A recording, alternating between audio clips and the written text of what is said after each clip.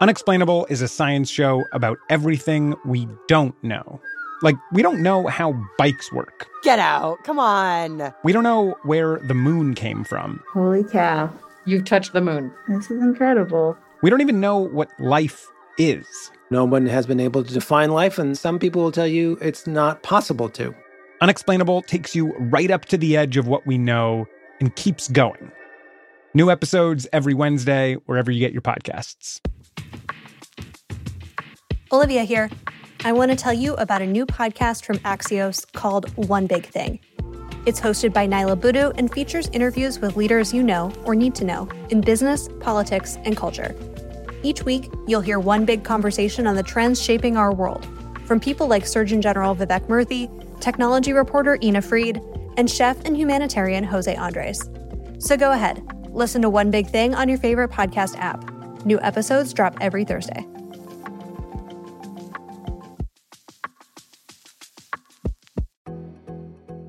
Hello, and welcome to Bio Eats World, a podcast at the intersection of bio, healthcare, and tech. I'm Olivia. And I'm Chris.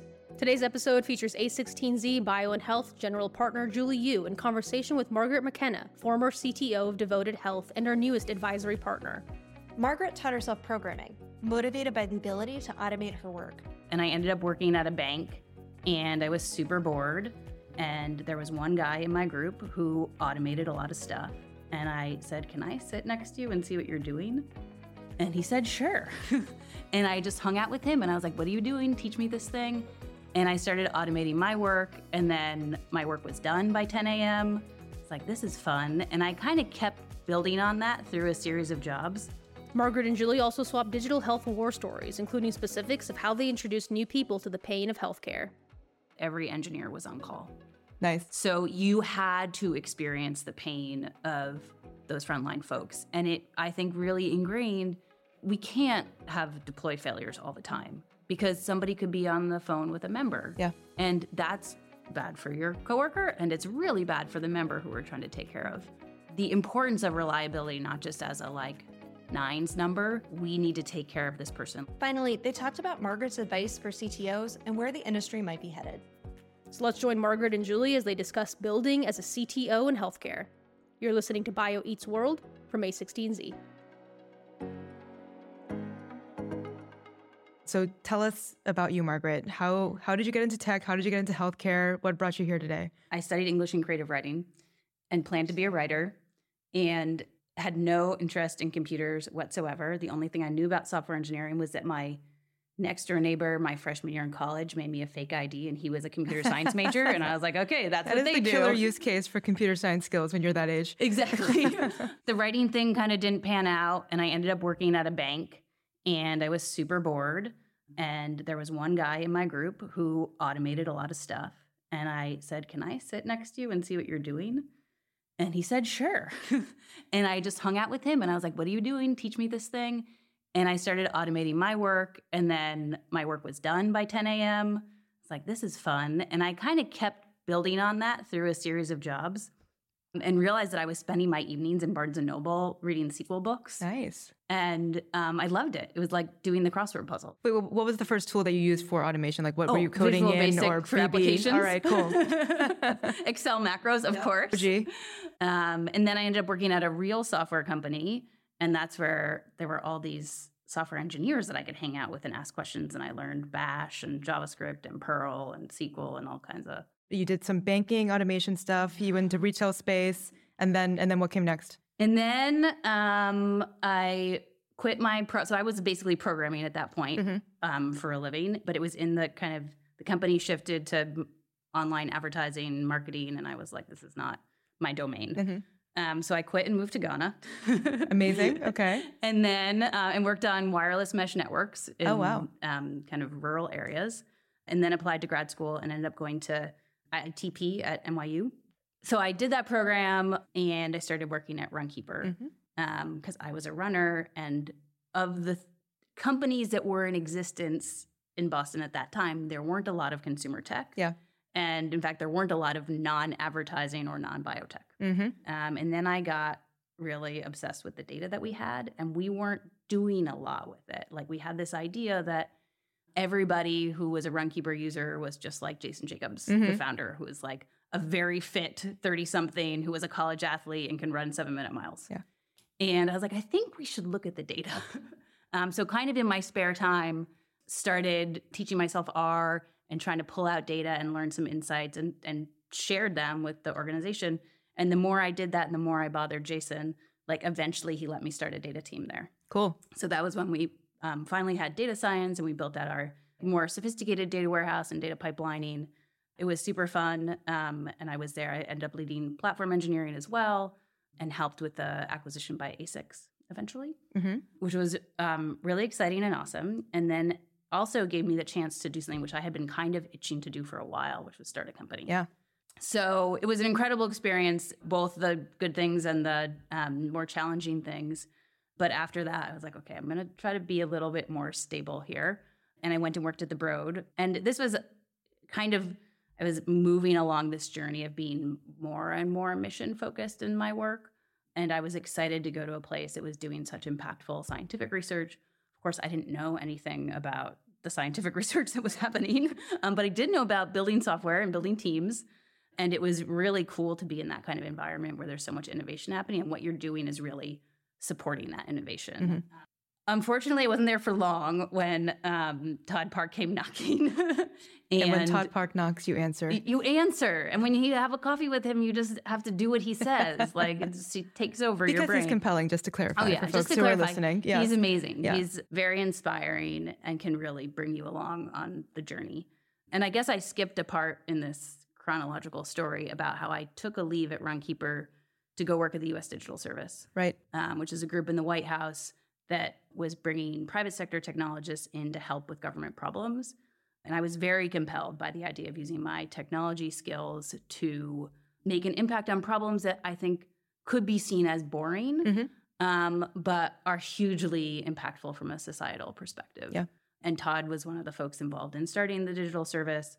And many of the people that I met there ended up going to work at Devoted and were very early on at Devoted. Yeah. So yeah, Todd described this vision of Devoted Health, and it was an unbelievable mission, business plan that seemed like it would actually work, and a set of really amazing people that were already involved, even at that early stage.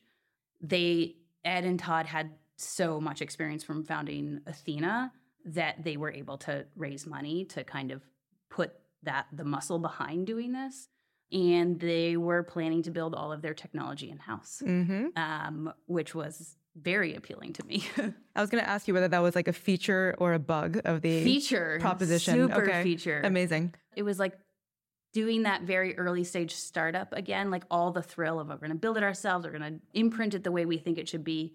But there were some guardrails in the sense that there was, or unlike on the consumer experience in consumer tech where you're looking for product market fit, there was already product market fit in Medicare Advantage. And then you just had to like execute. Yep. Yeah. So actually the line that you said earlier about building seemingly boring technology that has like such meaningful impact at scale kind of explains all of health tech. Yes. What was your first impression of healthcare? So I think I was primed for it, perhaps because of my experience in government. I felt attracted by that part. The part like, this is kind of broken and who is going to make it better? Like, and how do you get that intersection of people that know the technology really well and people that know the domain really well? Which is not to say that it wasn't a little daunting when I showed up in my first week and somebody handed me the Medicare manual. Yes. And I was like, oh, I see, some light reading. You read it end to end. Right. Overnight. Yep. And each engineer was basically partnered up with a business vertical. Like what's an example of a business vertical? How big? Claims adjudication. Oh, okay. Yeah. A tiny thing called claims adjudication. My co-CTO, Jack Nye, he was partnered with this woman, Janice, who is an incredible domain expert in claims. And he had been at Athena for a long time. And they basically built the claim system themselves. Now, of course, other people joined eventually. But the first year, it was the two of them partnering on this. So you mentioned co-CTO. Tell us about that. What did that mean? And why did you guys construct it that way? Jack and I shared CTO responsibilities. And for the first couple of years, we just wrote code like everybody else did. As Devoted got bigger and we hired more people, of course, like then you need to introduce some kind of management. And Jack, I think naturally is so great on the product side from having been at Athena for so long. And my background is more on the platforms and data side. Yep. And so there was just like a natural complement. What is one or two things you would say were in your job description as the CTO of a healthcare company that were absent from your prior, and then vice versa, things that might have been in your job description outside of healthcare, but were not? This is not necessarily unique to healthcare, but certainly you can come from environments where compliance is not really, you don't interact with it that much. It's either not a thing or you like ignore it. And obviously in healthcare, that's totally different. I sort of think it's exciting to think about compliance as an engineering opportunity also, that there's like, it doesn't have to be a bad thing that you have to talk to auditors and work with regulators, that actually there's opportunity for innovation there also. I think another is the importance of collaborating with your operational partners is so high. And I think in a lot of consumer companies and maybe other kinds of companies, product and engineering make up the bulk of the company. And I'm sure most CTOs are very collaborative with their marketing partners and their business development people and the salespeople, but they kind of have some weight on their side and they can do a lot of things that they want to do. Right. And in healthcare, you can't succeed at building anything unless you are working very well with the operators. And you can't really innovate. Like, it's great if you're good at building technology, but the real innovation comes when you have somebody that knows their domain so well that they're spotting things that you would never know as an engineer. And so I think that's another one, is just be prepared to work so closely with those folks. Oh, and I think there's one other that's pretty important, is that for a lot of healthcare companies, you are going to build a product either for an internal user or for external somebody. But there's also, CTOs should be keeping an eye on internal operational efficiency and how they can improve that, because you really need to be careful of your administrative costs when you want your company to eventually be profitable. Right. Devoted is famous for building everything from the ground up. And, you hear stories about even Ed, right, contributing to the code base all the time. But I have to believe that there were some areas of your tech stack that were just hyper commoditized, where the obvious thing was to just go take something off the shelf and use it versus build it from scratch. Is that the case? Or how did you guys navigate that decision framework in those cases? Early on, we couldn't build everything ourselves. Like, literally, there were 10 of us. So thing. And so we did have to strategically pick some vendors to just go with. And prior authorization is a good example. Okay. We had an external vendor when we launched. I think within a month for our first January 1st, everybody was miserable. The clinicians were unhappy with the user experience. We weren't getting the data we wanted to act on things. Data wasn't coming through in a timely fashion. It was a very complicated networking setup to talk securely to the tool. So people are miserable. And it was probably Ed who was like, we're just going to replace this. And 2 or 3 months later, we had our own prior authorization tool, and the other one was gone. And so it was often the case that even when we initially went with an external vendor, we would become dissatisfied and end up building it ourselves. Okay. So the general bias of the company was like, if we think we can do it better, we should do it. We should do it. Yeah. I mean, it was the best developer environment I ever worked in. And I think we just kept hiring people in, and not to say that there weren't, it was a nascent technology, that there weren't rough things around the edge, but it was something that was malleable and people could contribute to and make better. And we put a ton of emphasis on developer productivity. From those very first months that I was there, we had people dedicated to making our CI pipelines extremely fast. And so I think people actually found over time that it's a great environment to be in as a technologist, as just somebody who likes to write code. Were there examples where you did have to integrate with some legacy 1970s claims processing EDI system? Payment integrity. Yeah. And so how did who did you put on that team, and how did you frame it? How were you able to pitch people to get on that project and be excited about it? I mean, some things you just have to do. You just have to take one for the team. Take the medicine. There isn't always great technology innovation, but what was true about Devoted today is it's so mission driven. It just bleeds mission. Any interaction you have, any all hands meeting, any interaction in a meeting to talk about progress on something. Like everybody's always focusing on the member and what the impact is to them. And so it makes things, and not to say again, like sometimes tedious things annoy people, but it takes the edge off a little bit. Yeah. When you realize, well, I want this company to succeed because it's making a huge difference for our members. Right. Amazing. Can you call out any examples where you felt that Devoted built something that was like so cutting edge that even if it were a non-healthcare company, that it would be considered at the tip of the spear of technology innovation? I guess I would say on the healthcare side, I don't know that this is totally novel, but it's a novel innovation in healthcare, which is that the platform that we built was a single web application. We would have people join from other companies, and they said, at my old company, in order to do my job, I would have to get to my job 20 minutes early to load 20 browser tabs for all the tools I needed. And we put all of that stuff into the same application. As a result, it was significantly easier on our operators, which is where a lot of things end up scaling. Like as Devoted got bigger, the engineering teams got bigger, but not that much. But the rest of the company got like much bigger. Huge, yeah. The fact that we decided to put it all in a single application and like everything that went along with that, single repo, single deploy process, it actually ended up paying off huge dividends for us, and is very different than how other healthcare companies run. Yeah, that's really interesting. It's unintuitive actually to think about it that way in some ways, right? To have like a monolithic architecture. But it also like that. made it so easy when, for example, we decided to get rid of our broker agent portal and replace it. Like we had all this, now it was like it's a different front end application, but like all the scaffolding on the back end to turn that on pretty easily. What were some of the things that you did that you thought were unique to how you ran, and as much as you can share examples that you thought were like specific to the healthcare environment, and also things that were like unintuitive to you? Coming in as a non-healthcare native person, I assumed it would be like X, but it turned out it was Y, and that was a real surprise to me. I think some of the things that I learned were not always about healthcare. Like we moved really fast as an engineering team. Like I mentioned, CI times. I remember Ed standing over my shoulder very early on telling me that 1 minute was too slow for this certain CI step to run. It had to be under 30 seconds. And I thought, we have no members. Like we have 10 engineers.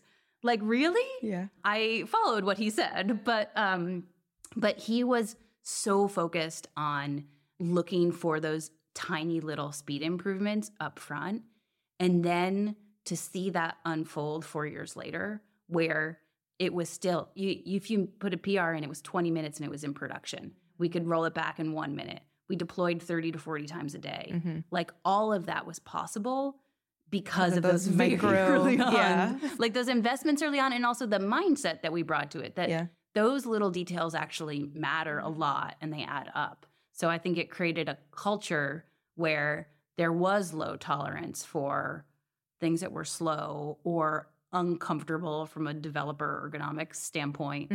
That's really interesting because in my experience, and maybe it was because Devoted was so vertically integrated that you were able to, like that culture was not just conveyed within the engineering team, but also with your frontline staff and folks on the operating team. Like my enterprise health system customers used to tell me to stop shipping code so fast because they're like, the thing keeps changing and we need to relearn the workflows. And they're in these like super high stress environments and they're just not used to things moving that quickly. And so I think it's an interesting example that speaks to, again, how the culture and the engineering team might actually permeate to like the broader enterprise in a way that you can only accomplish if you're vertically integrated in the way that Devoted is. And certainly like when we did customer support, it was a Slack channel with our fellow employees. Yes. And so we could be really responsive. Somebody could come to us and say like, you need to roll that thing back, which you can't do if you're building consumer tech or you're building a service for somebody else. Yeah. But we also hired across the company for that attribute, comfort with change,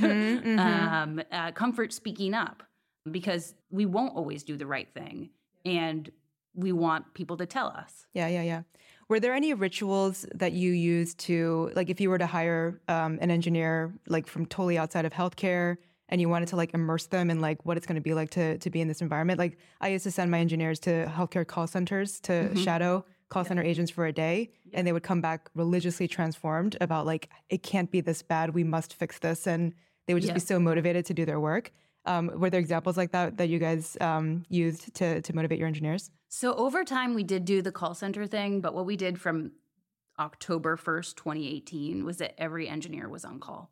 Nice. So you had to experience the pain of those frontline folks. And it, I think, really ingrained, we can't have deploy failures all the time because somebody could be on the phone with a member. Yeah. And that's bad for your coworker, and it's really bad for the member who we're trying to take care of. The importance of reliability, not just as a like nines number, we need to take care of this person like they're our family, like it's your mom calling, your grandma calling. And we did give direct exposure to the engineers in that. That's incredible. Now, fast forward to where you are today. We're very fortunate to have you as an advisor on our team here at Andreessen, and you get to see like dozens of other companies doing what they're doing now in the market. What are some of the recurrent themes and issues that you now see in the modern health tech era that your counterparts, your CTO counterparts are facing in the market today? I see a lot of different kinds of companies too. So there are healthcare companies that are started by either business leaders in healthcare or clinicians, but don't have a technical co-founder. And then you have a lot of companies that have technology front and center. So a co-founding CTO.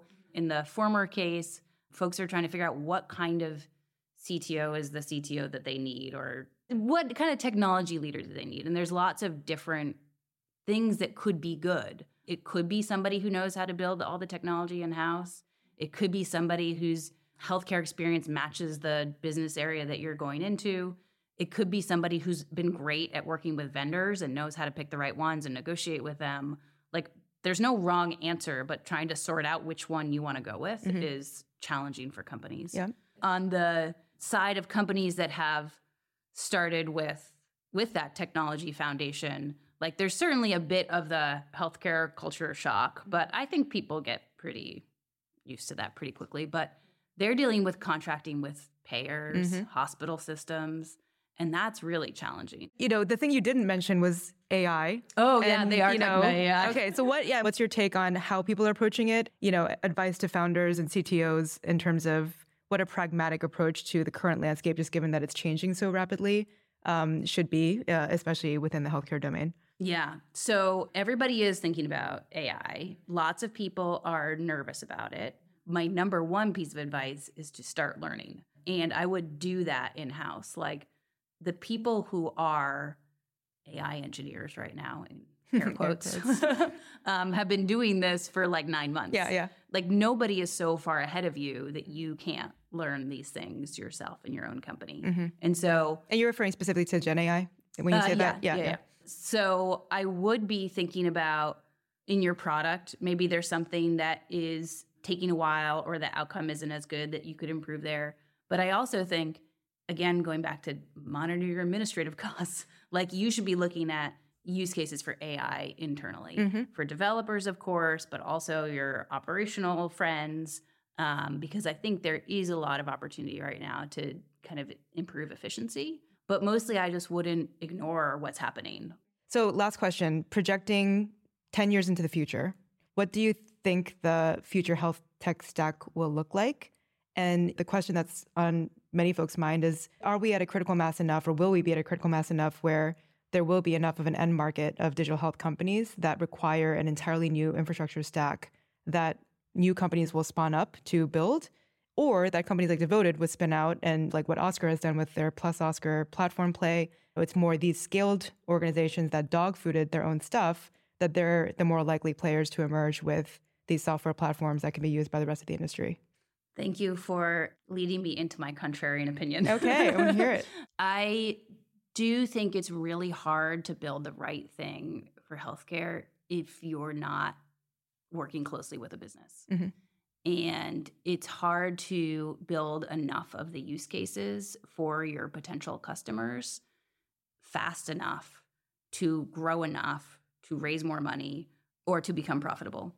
And you're saying like specifically from a VC backable business model lens. Yeah. That's what you believe. Yeah. And that Devoted had time to build everything it needed. I mean, we went fast, but it, in the meantime, was making money because it was an insurer. And so I think there is a version where some of the more robust solutions will come from companies like that. And I don't know, maybe Julie, you know how we're going to solve this, but I feel like innovation will be stymied until traditional payers and hospital systems upgrade their technology and approaches. Amen.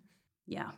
And keep going, like specifically, what do you mean? So I just mean that it's really hard to work with them. And their own systems are so bad and so slow and so expensive for them, but they've atrophied into place. Like, you can't move them. When you're a healthcare product company and you think like, okay, I have a risk adjustment solution and I'm going to sell it into these payers.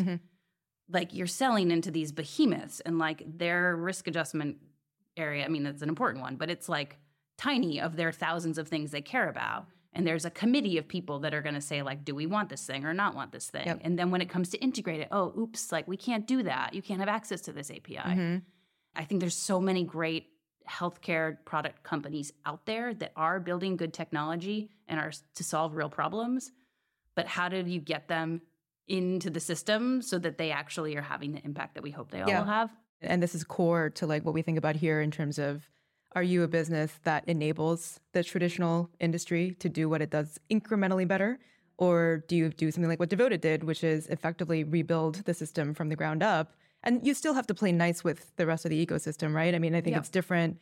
Again, the trope being, oh, Silicon Valley companies just want to like sort of subvert, the entire system and build entirely on the outside. I think most of the full stack digital health companies that you see, they're taking reimbursement risk. They're referring to providers. And, there's a lot of interfaces that they do have with the traditional system, but the core business they can build in such a way that they have control over. That almost today, I would argue, is a big enough segment itself for tools to start to sell into, and you've seen a little bit of that. But it is the growth of those companies still, to some degree, is predicated on the curves of the two segments meeting at some point, and there being some hope that people don't feel as beholden to the legacy EHRs, and which they've invested, by the way, hundreds of millions of dollars in. Epic. Didn't mention it. And so the last thing I'll say on this is that we are at an interesting inflection point from an industry perspective, which is we are 10 years past meaningful use, right? So there is this kind of just natural cycle where organizations that have been on these systems for 10 years are kind of lifting their heads up and saying, did we get what we thought we were going to get? And was it worth the investment? The next question is there any other choice in the market today? And that's probably where there's huge white space opportunity for companies to build that next generation of platform that would be fit to serve, that very complicated and very non-trivial set of enterprise use cases. What do you think is going to change those companies? The Humanas, Uniteds, Blues. The tip of the spear for payers, I believe, has been member experience. And the number of, I've actually quoted a health plan executive telling me that consumer engagement is $1 trillion problem for them. Like, if you could find me a solution for consumer engagement, that would be worth $1 trillion. Process your claims faster. Yes, because it's kind of at a fever pitch right now, right? With the suing of Cigna, and you're seeing a lot of real bubbling up of anger from the consumer base, and like that's causing the payers to listen. And then I think the same thing from the provider side. The power dynamic there was obviously much more severe in many ways, but same thing. If insurers are expecting providers to take on risk, but not give them the tools to be able to do that, then it's a lose-lose situation for both parties. And so we have started to see a few examples where payers are willing to invest in novel technologies to hand to the providers to help them in that partnership of risk delegation, where they don't have the privilege of having the integrated relationship that perhaps a Devoted has. So we're seeing pockets of it, and it's being driven by anger. It's being driven by a fever pitch of folks who feel extremely underserved. Yeah, great. Well, this was amazing. Margaret, thank you for sharing your highly unique perspectives. And we're obviously very excited to have you here and working with our companies. Thanks for having me.